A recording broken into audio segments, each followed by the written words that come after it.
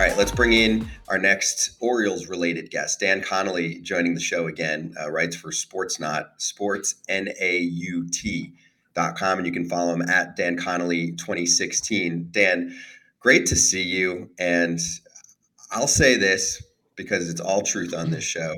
You were the guest I was most excited to have on this week, and that's before the Corbin Burnes news. You have a long history with the Orioles ownership group, and this, I have to imagine, is a joyous time because you cover this team for years, and now you're probably going to get a little more transparency from this team. So what are your thoughts on this new era in Baltimore? Well, first of all, you have to have more transparency, right? I mean, this is about as opaque as possible during these last 6 years with John Angelos. So I think no matter what, they're going to have more transparency. David Rubenstein is a guy who knows media. He's been in media. He understands all of this. So I do expect more transparency, and I do expect a difference just overall in how the fans view this ownership. This is a good thing, right, Dan? Oh, it's a real good thing.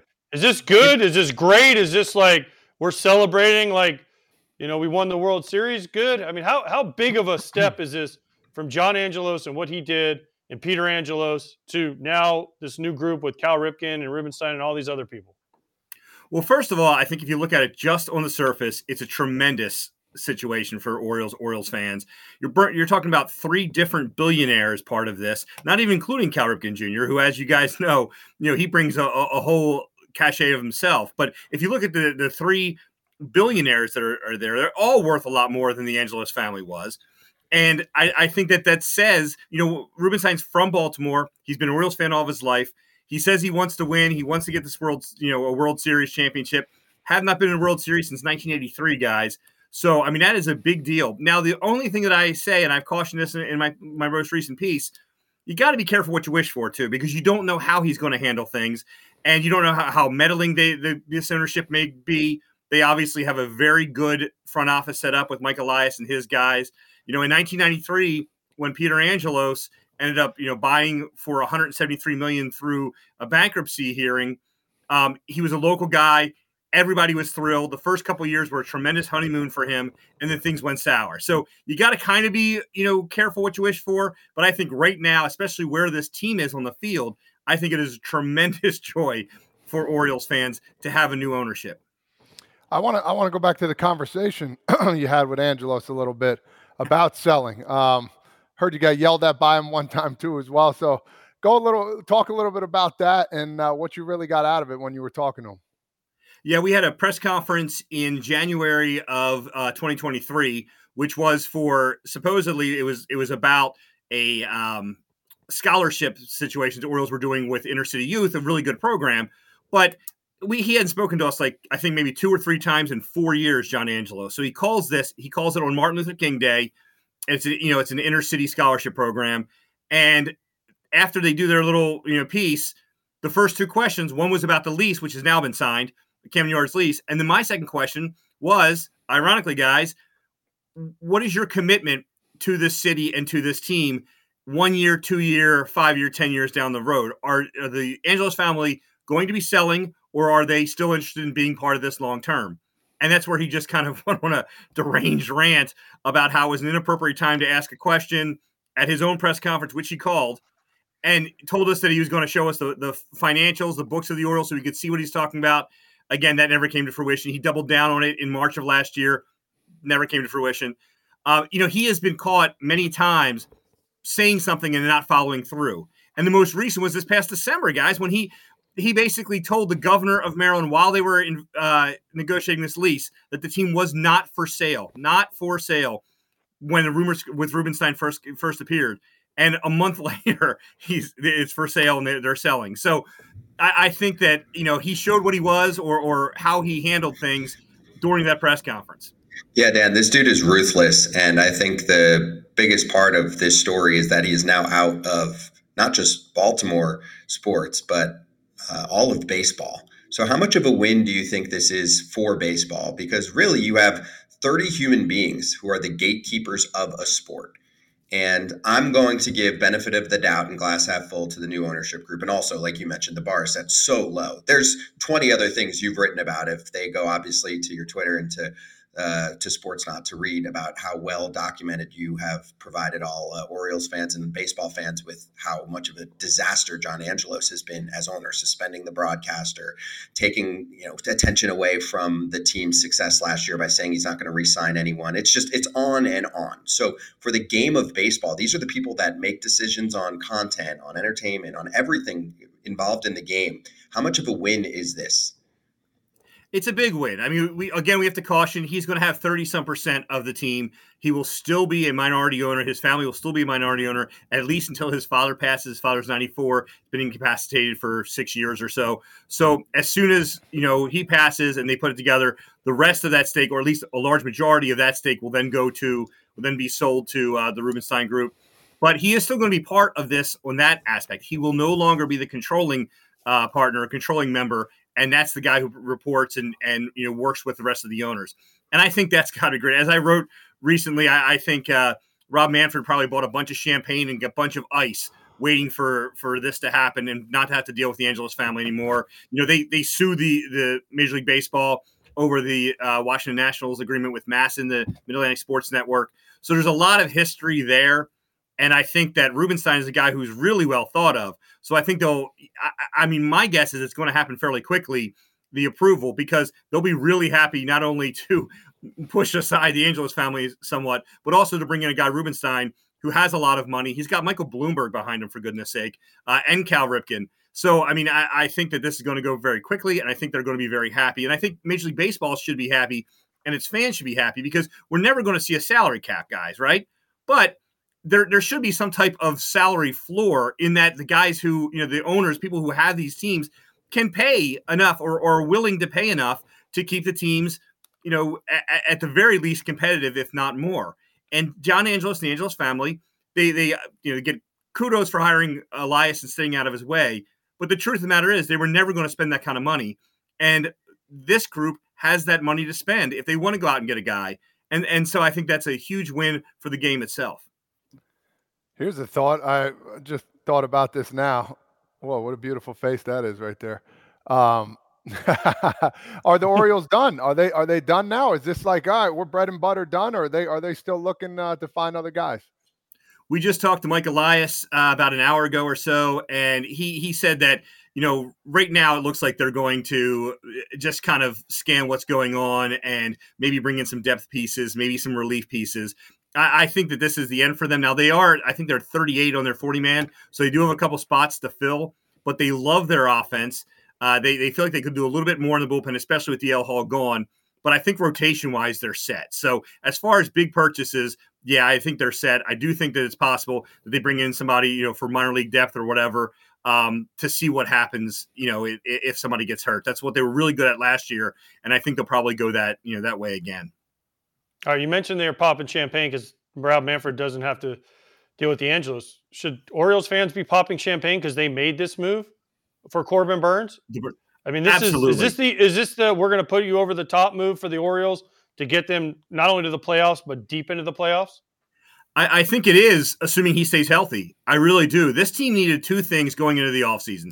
It needed to somehow replace Felix Bautista, who had October elbow surgery, and it needed to put a number one guy in this rotation. It's a solid rotation. They have guys coming. They have guys who've done well, but they needed that guy. They needed a guy to throw against, Garrett Cole. They needed a number one to kind of stabilize everything. And this was one of the best guys, not only available, but just in the majors. I'm writing a piece for Sportsnaut today, and honestly, I think this is the biggest trade acquisition for a pitcher the Orioles have made since 1968, when they traded Kurt Blefary, who had been a Rookie of the Year, to Houston for a guy named Mike Cuellar, who basically helped, joined a really good rotation and made it that much better. In trades for the Orioles, this is about as big as they come. You look at maybe in 76 when they traded for Reggie Jackson and a couple others, but as far as getting one guy who can make a difference for 1 year, they couldn't have done better. And Mike Elias told us that this was, he believes that this was the move to really put them in that position. Okay, how does their rotation line up? Burns 1, Bradish 2, Grayson Rodriguez 3, and then do you go Means, Kramer?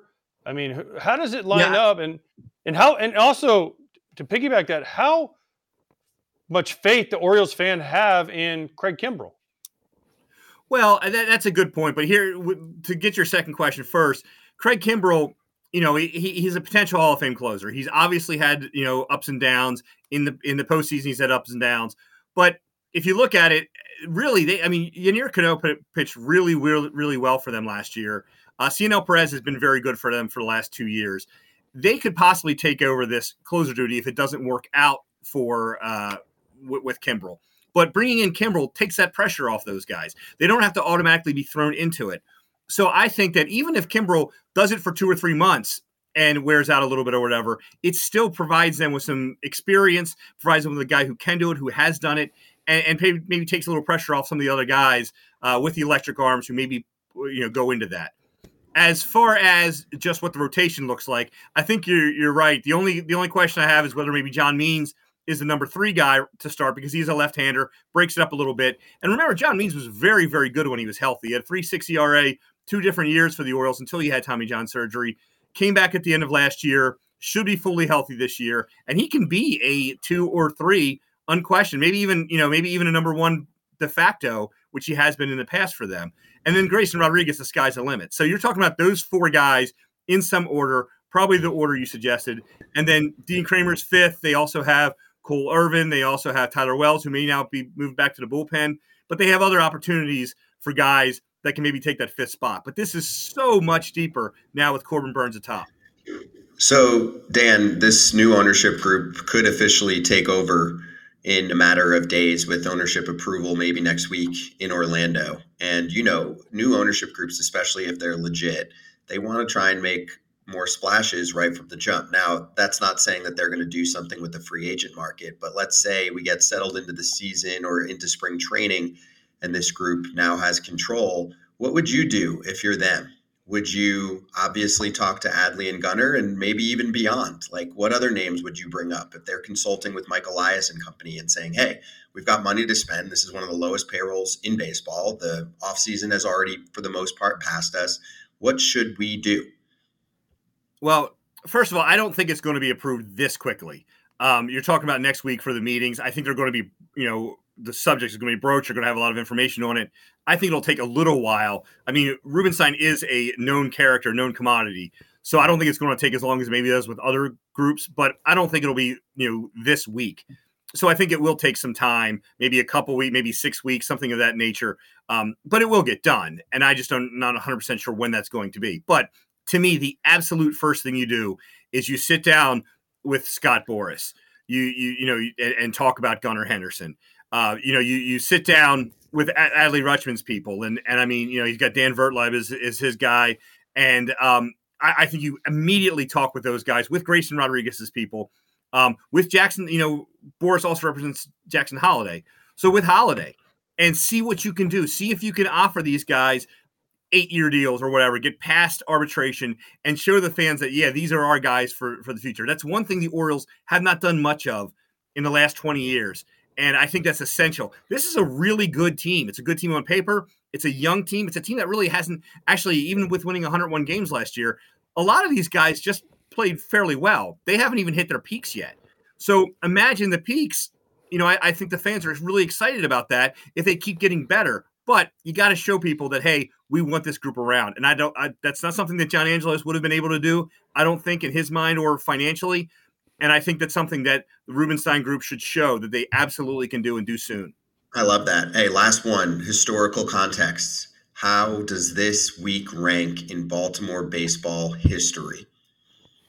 I mean, it's incredible because you're talking about, Angelos. The Angelos family has been with it since 1993, the longest ownership in Orioles franchise history.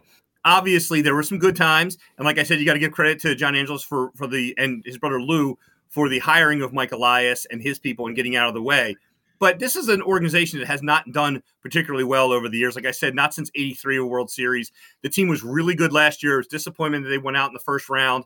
And so I think that just the ownership sale was huge news and was extremely important. Remember, the Ravens lost on Sunday and everybody was all bummed. And then all of a sudden, boom, the Orioles sell, Angelos sells, everyone's excited. And then, 2 days later, they get one of the best pitchers in baseball coming on a team that's already good. So I think it's got to be up there. I mean, you take away World Series championships and things like that, even the Frank Robinson deal probably wasn't looked at as excitingly by the fans because there's been such a drought now, and I think they're so excited about this particular team.